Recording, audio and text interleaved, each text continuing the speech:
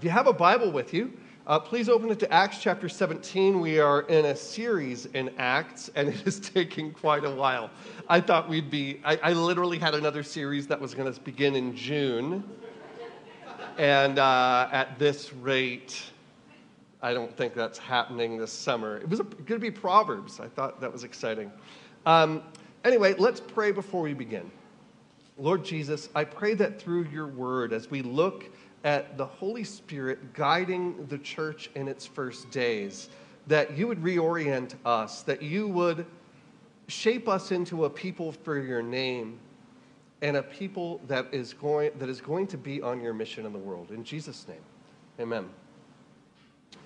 Before I was a Christian, when I kind of first was introduced to the whole church thing, I had a friend who had brought me to church invite me to what I now recognize as a big tent revival meeting.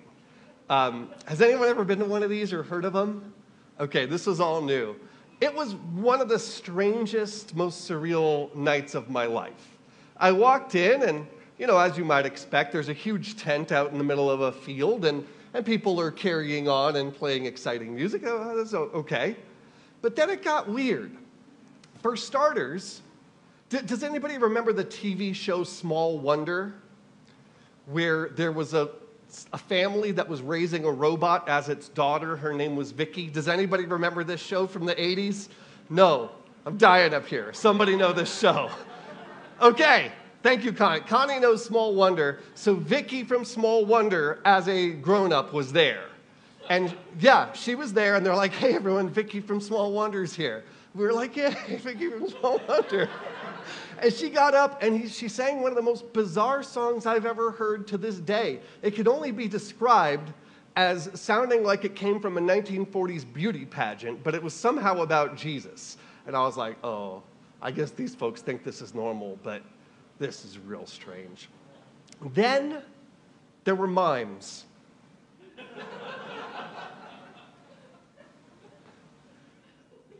Not French mimes, these were American mimes. And white face paint, the whole thing, but there was like a hip-hop beat on, and they were kind of doing this pop and lock mime, where they were enacting some sort of morality play. And I was like, okay, apparently these folks think this is normal too. I am real weirded out here. I had never been to a church in my life, and here I am like thinking this is what goes on. I'm like, oh, okay, what do we got next? And it did get stranger. So there was a group of guys called the Power Team there. I could see by Jonathan's wince that he knows what the Power Team is. The Power Team was a group of guys who demonstrated the power of the Holy Spirit in their lives by breaking things. And these guys were gigantic bodybuilders. They're like, by the power of the Spirit, I'm going to break these handcuffs. I'm like, I'm sure it's by the power of those steroids, bro. And they're popping handcuffs, and they're like bending iron bars and ripping phone books to show you that the Holy Spirit is real. And everything was like in this very strange code, like the washed by the blood. I was like, huh? You wash things with blood? The release of the Spirit. I was like, oh, what's that? And they were like, the rapture. I'm like, okay, this is just getting weirder and weirder. Somehow I still became a Christian at some point. Like, this didn't totally ruin it for me. But it was my first experience with subculture, with what's produced. There's a whole kind of idea that's always been with the church in various forms that you need to get away from the world, right? That the culture at large is corrupt and bad, and you need to separate yourself, and when you're separate from it, you kind of come up with your own stuff. Mime was totally normal within this subculture, and the Power Team as well. Like, no one else thought this was strange. But the problem with retreating from culture and creating your own little subculture is that you lose the ability to communicate with the culture. Like, coming from the culture and having no experience with church, nothing could have made less sense to me than what I experienced that night, including the explanation of the gospel, which I never actually heard. There's an understanding that we are to be, and Jesus says this, not of this world. Now, what that does mean is not becoming part of the corrupt systems of the world. What it doesn't mean is becoming totally separate so that you're never in contact with the world. I mean, think about the many ways that we see this. Like, I'm not against Christian school or homeschool. Those are fine things, but there are some folks who are like, if you don't send your kids to only Christian school, and that's dicey, home is the best bet, and make sure you don't send your kids to the worldly schools because they will be corrupted. Or, like, hey, some of the messages in music are not so great. We need like a whole separate industry so that we're safe from Bon Jovi. Or like movies, like clearly movies have some questionable things in them. So let's create like an alternative film industry. And if you ever see one of these things, like it's crazy sauce. Like like they're all about the rapture. That's the only film topic that Christians can make a movie about. I've seen Christian-only gyms. It's like, yeah, you don't want to lift secular. You want to make sure you're pumping iron Christian-like. I mean, sometimes you even hear like, I remember around Y2K thing, right? There was a lot of Christians who were like, well, we need to go, y'all remember Y2K? Some of you guys are so young, it's ridiculous. Yeah, thank you guys. Y2K was when we thought the world was going to end at the year 2000 because all the computers would stop working and everything would explode somehow. And so there were some Christians who were like, hey, we need to like start little in-the-woods communes with bunkers and stuff like that. It's like, wait, so everything goes crazy in society and you want to take the gospel away from it? How does that make any sense? And the problem is, when our understanding of not being of the world is to be separate from the world, is we actually lose the ability to be the church, to be the ones who bear the good news of Jesus. And also, it's not what we see in Scripture. In the book of Acts, we've seen the church on mission in some very hostile places. And today's going to be no exception. Now, I want to remind us of the big picture of Acts. Acts is an ancient history. It's an ancient history. It does two things. It catalogs events, which is what we understand a history to do, but it also is meant to guide the future. Right? That's the way ancient histories were written. Yes, these things happen, but it's also meant to shape and guide people in the future. And in particular, as a part of the church, this history is meant to guide us right now. So how does Acts guide us in how we are to engage with people who don't believe and with our culture at large? Well, we're going to take a look at Paul in the city of Athens, the great queen city of the philosophical and intellectual ancient world, which was very thoroughly pagan, that is worshiping the gods Zeus and Hermes and so forth. So take a look with me at Acts chapter 17, verses 16 and 17. It says, while Paul was waiting for them, he was waiting for his traveling companions in Athens, this is basically a stopover for him, he was greatly distressed to see that the city was full of idols. This gives us an idea of the culture of Athens. Many ancient writers talk about how you couldn't turn around in the city of Athens without seeing a statue or an altar to one of the gods. Okay, so Paul is incensed by this. He's angered by it. He's grieved by it. So what does he do in verse 17? He reasoned in the synagogues with both Jews and God-fearing Greeks, as well as in the marketplace day by day with those who happened to be there. So the synagogue is where Jews would have their worship service, and many Greek cities had a small Jewish population. So he would go in there and he would share the gospel there. But then we also see he was in the marketplace. This was a standard feature of every Greek city, the agora.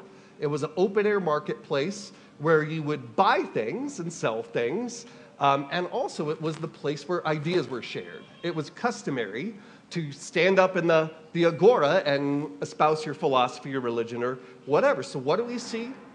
We don't see Paul, even though he's in a very hostile city, we don't see him withdraw.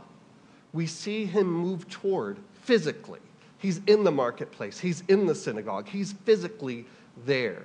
So the first way that this history guides us shows us that we need to meet people where they are physically. Now, this is important. I once visited a really, really big church in Southern California. There's a few down there. And when you drive towards this huge church, it's in a very working-class neighborhood in Riverside. Anybody know Riverside? Yeah, Riverside. And it's a very working-class neighborhood in Riverside, and you could literally see the walls of the church rising up. There's walls around a church complex. And you go inside the complex, they didn't just have like a huge sanctuary and classrooms and offices. They had a basketball gym. They had a movie theater. They had a Starbucks. They had a bookstore. They had a pizza joint. You know? I mean, think of that. That's my entire week right there. It's taking the physical presence of the church members out of the community around them and building literal walls between the church and the community in which they are. And this is something that we see. Encouragement to be physically separate. Don't work in that industry. It's hard for Christians there. You might want to move to a red state because that's more friendly to Christians. Don't attend a party where dodgy stuff is happening, right? You don't want to be near all that. Now, if you're one of the people that's tempted to do the dodgy stuff, by all means, avoid that party.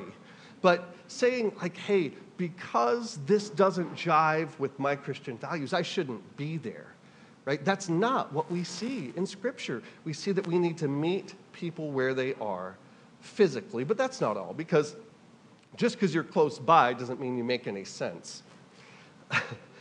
In the 1230s, the Mongols, everybody heard of Genghis? It's Chengiz Khan.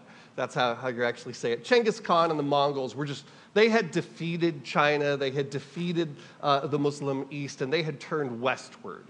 And these Mongol armies were like terrifying to Europe because it was just, at this point, the East was far more advanced than the West. And so Mongols against Western armies was pit bull versus beach ball. It was just no contest, right?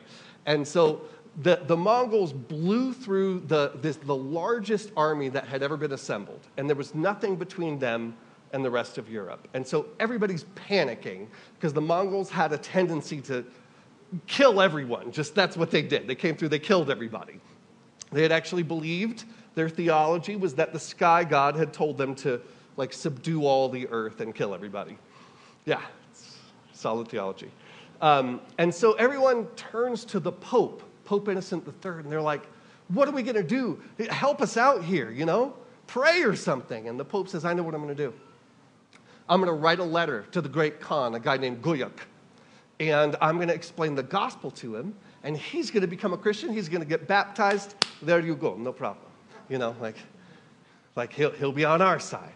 And so the Pope wrote a letter that we have in the Vatican to the great Khan. He wrote it in Latin, a language that none of the Mongols spoke.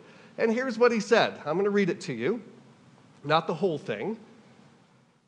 He said this: God the Father, of his graciousness, regarding with unutterable loving kindness the unhappy lot of the human race, brought low by the guilt of the first man, and desiring of his exceeding great charity, mercifully to restore him whom the devil's envy overthrew by a crafty suggestion, sent from the lofty throne of heaven down to the lowly region of the world, his only begotten Son, consubstantial with himself, who was conceived by the operation of the Holy Ghost in the womb of a forechosen virgin, and there clothed in the garb of human. Are you guys getting any of this? Could you, and like a lot of you know your Bible and the gospel pretty well. Did that sound like it?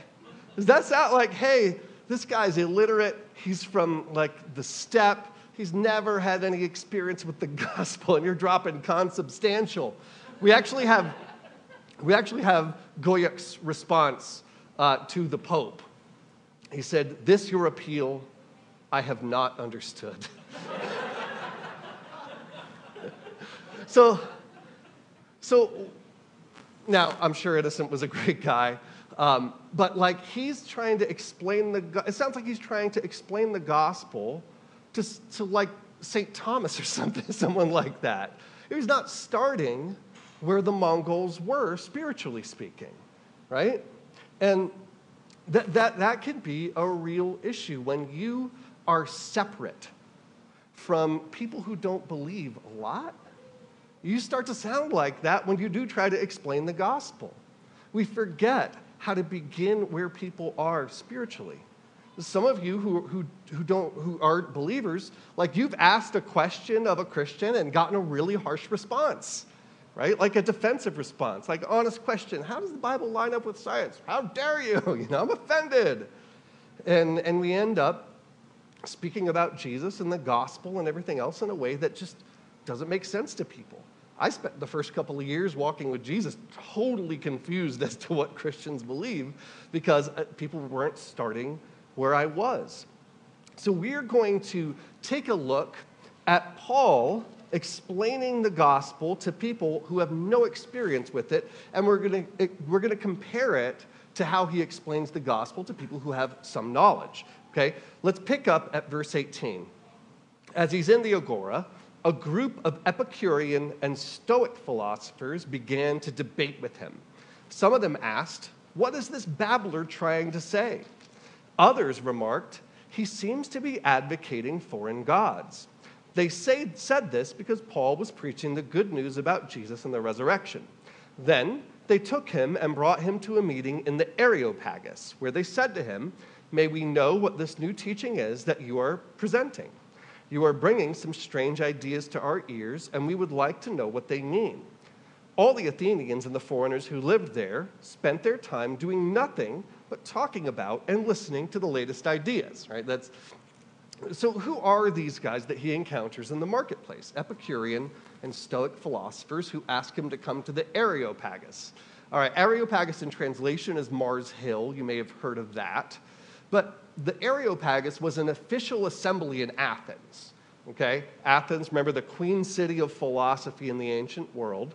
And the Areopagus, their job was to maintain the intellectual health of Athens. So these were the people who tried and executed Socrates, right? This is the same governing body.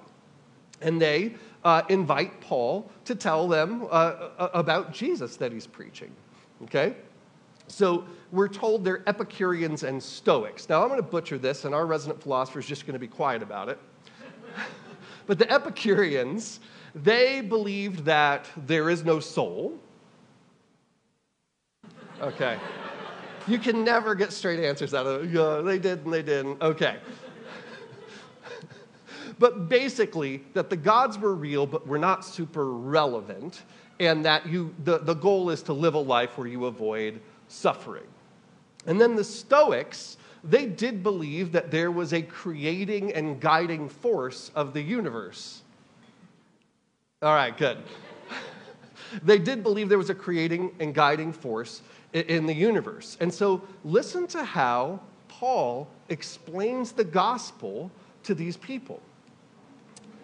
Verse 22, Paul then stood up in the meeting of the Areopagus and said, "Men of Athens," or people of Athens, "I see that in every way you are very religious. For as I walked around and I looked carefully at your objects of worship, I even found an altar with this inscription, 'To an unknown God.'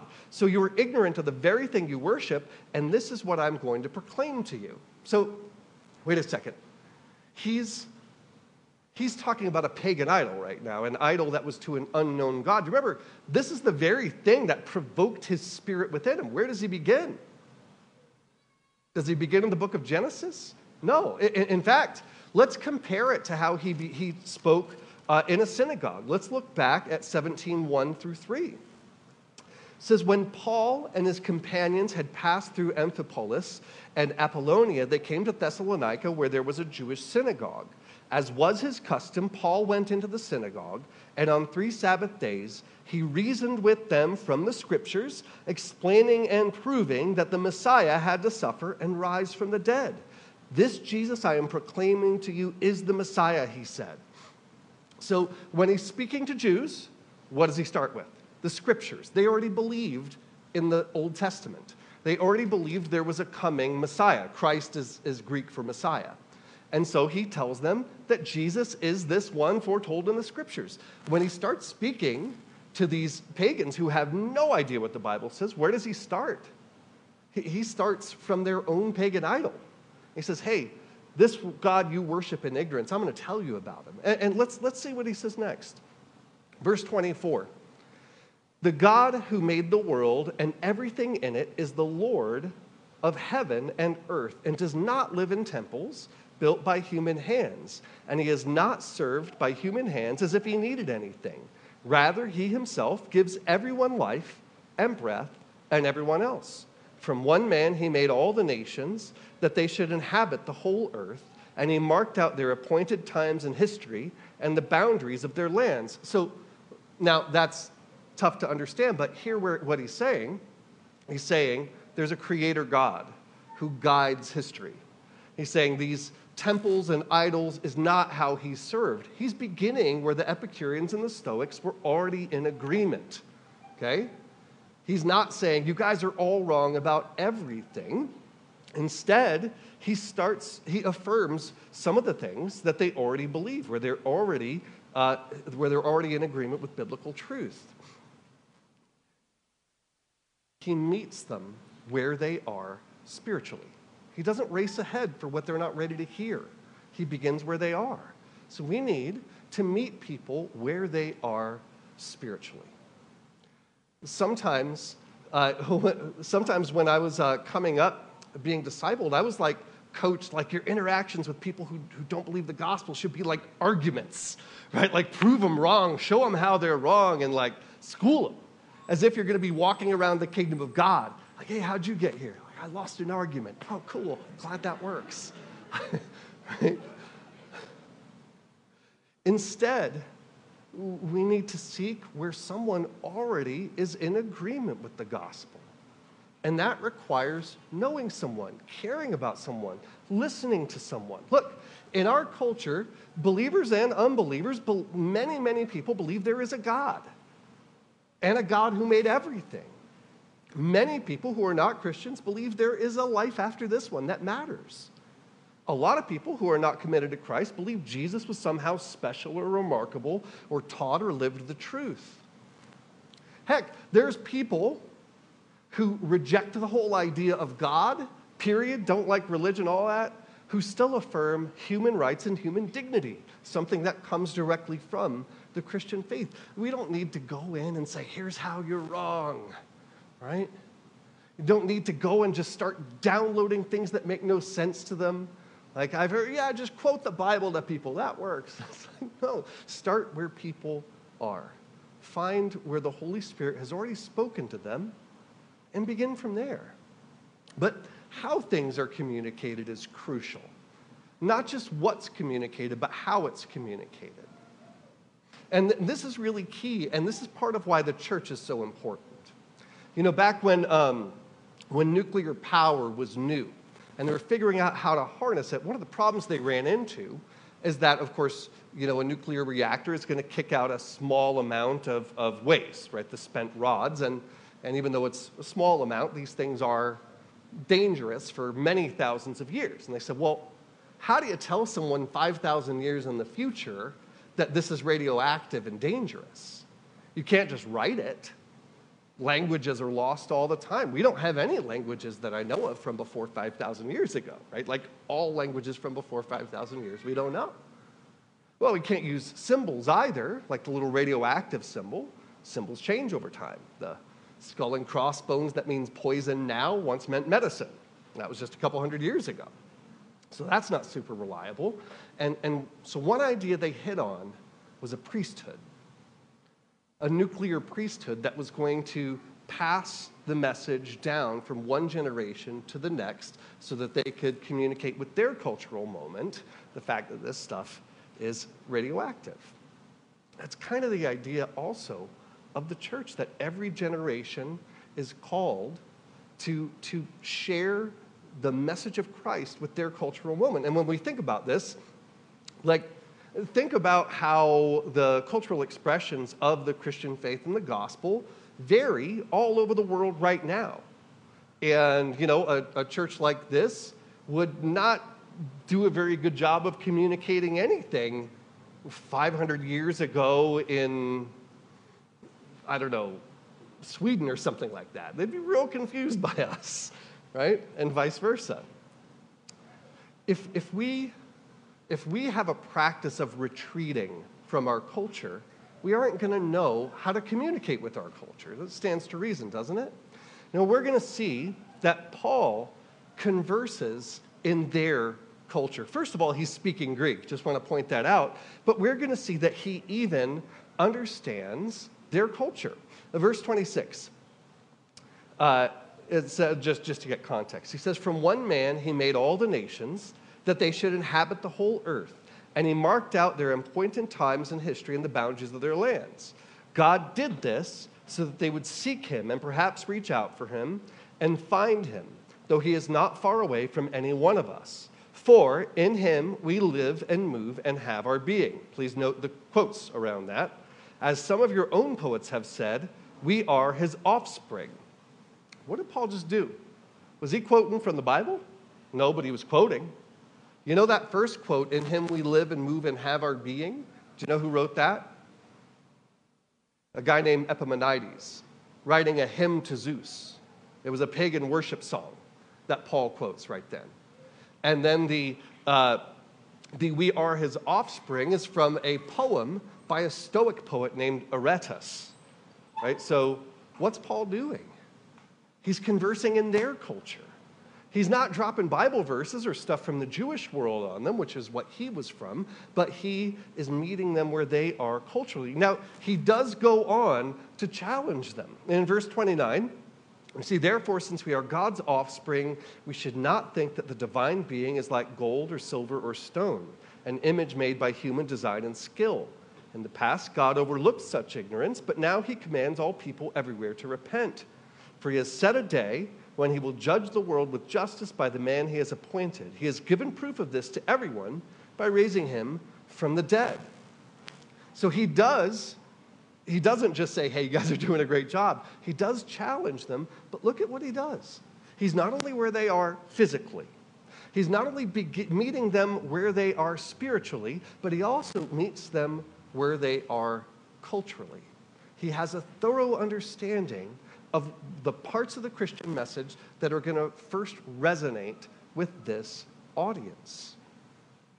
We need to meet people where they are culturally. And that doesn't just mean the outward things, like all the stuff that I experienced at that tent revival. That was a lot of outward stuff that was culturally very jarring for me. I was like into punk and surfing and sci-fi novels. None of the things, I didn't recognize anything going on there, okay? So you don't want to be totally ham-handed with the externals, but really it's more about understanding the longings of our culture, understanding the values of our culture, understanding what makes one credible or non-credible in our culture. If we don't do this, then our attempts to share the gospel or explain the Christian faith to someone who's searching or curious is going to be as bizarre and incoherent as that big tent revival was to me. Look, the gospel echoes throughout our culture. Like, we need to pay attention to what resonates with people. Like, throughout the Avengers movies, the message of the gospel, like the echoes of the gospel, are strung throughout. I mean, Harry Potter, the 7th book, is a retelling of the story of Jesus. All right, that resonated with people. You could look at the frequent spiritual content and messages of someone like J. Cole or Kendrick Lamar. That resonates with our culture. No one gets tired of seeing movies about Dr. King. Why? He's so highly respected. The message that he had, which comes straight from Scripture, straight from the gospel, still resonates with our culture. The Constitution of the United States, like that still resonates in our culture, and it is built on Christian principles. I want to point out, our government has a triune structure. Anyone ever notice that? The idea of the rule of law. A Presbyterian minister wrote the book, Lex Rex, Law is King, right? This is a Christian, this is part of the gospel that resonates in our culture. We need to pay close attention to what is resonating in our culture if we're going to effectively meet people where they are. Now, is this some sort of like pragmatic bid to like be popular or something like that? Right? Like meet people where they are physically, spiritually, culturally, so you can be popular? No. Really, it's all about the fact that God meets people where they are. The prime mover of the story of redemption is God himself. And when we look throughout the scriptures, cover to cover, we don't see a bunch of awesome people searching for God and finding him. You know what we see? We see God moving towards people. People who aren't looking for him at all. People who don't deserve his love. I think of the entire story of redemption really starts with Abraham. Abraham wasn't looking for God. God goes to him.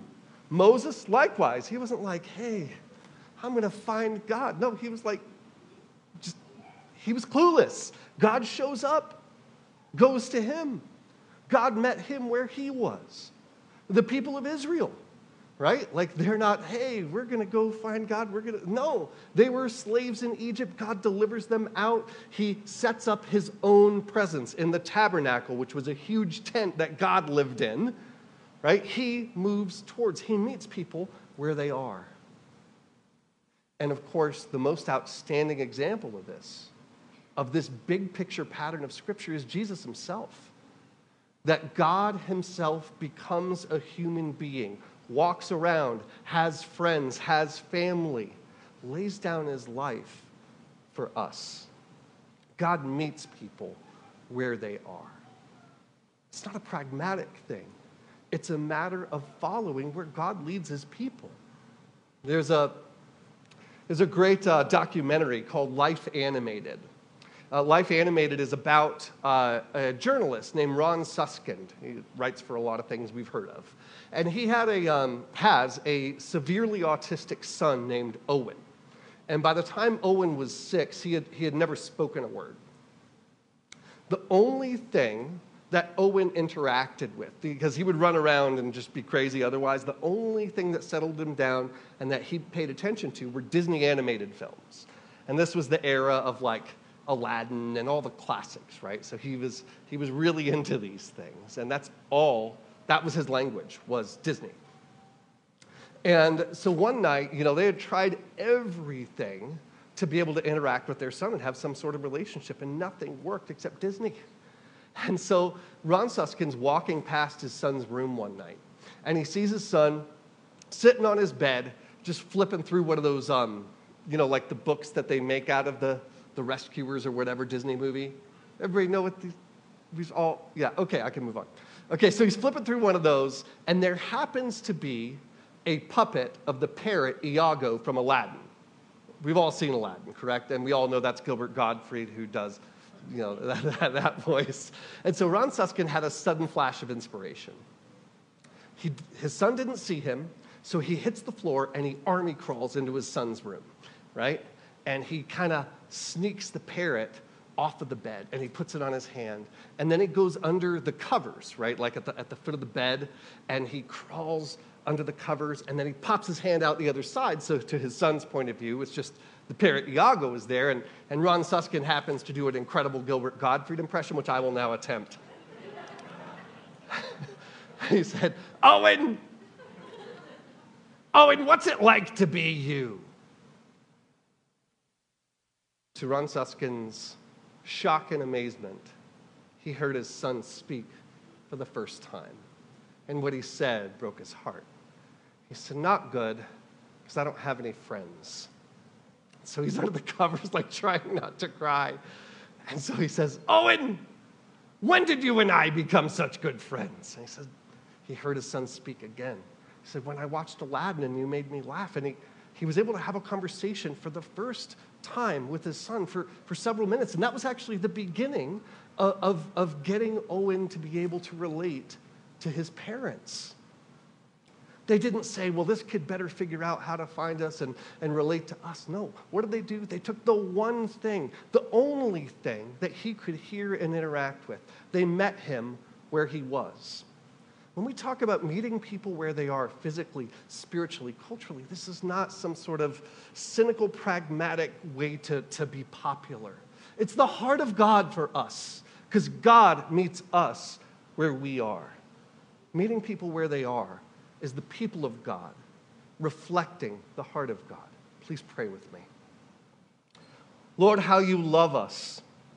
Lord, how you have had grace on each and every one of us, that you humbled yourself to speak to us, that you humble yourself to take on a human body, to go to a cross for us. I pray that we would take this fundamental message in motion of how you relate to us, that you meet us where you are, and that you would turn us into a church with your heart. In Jesus' name, amen.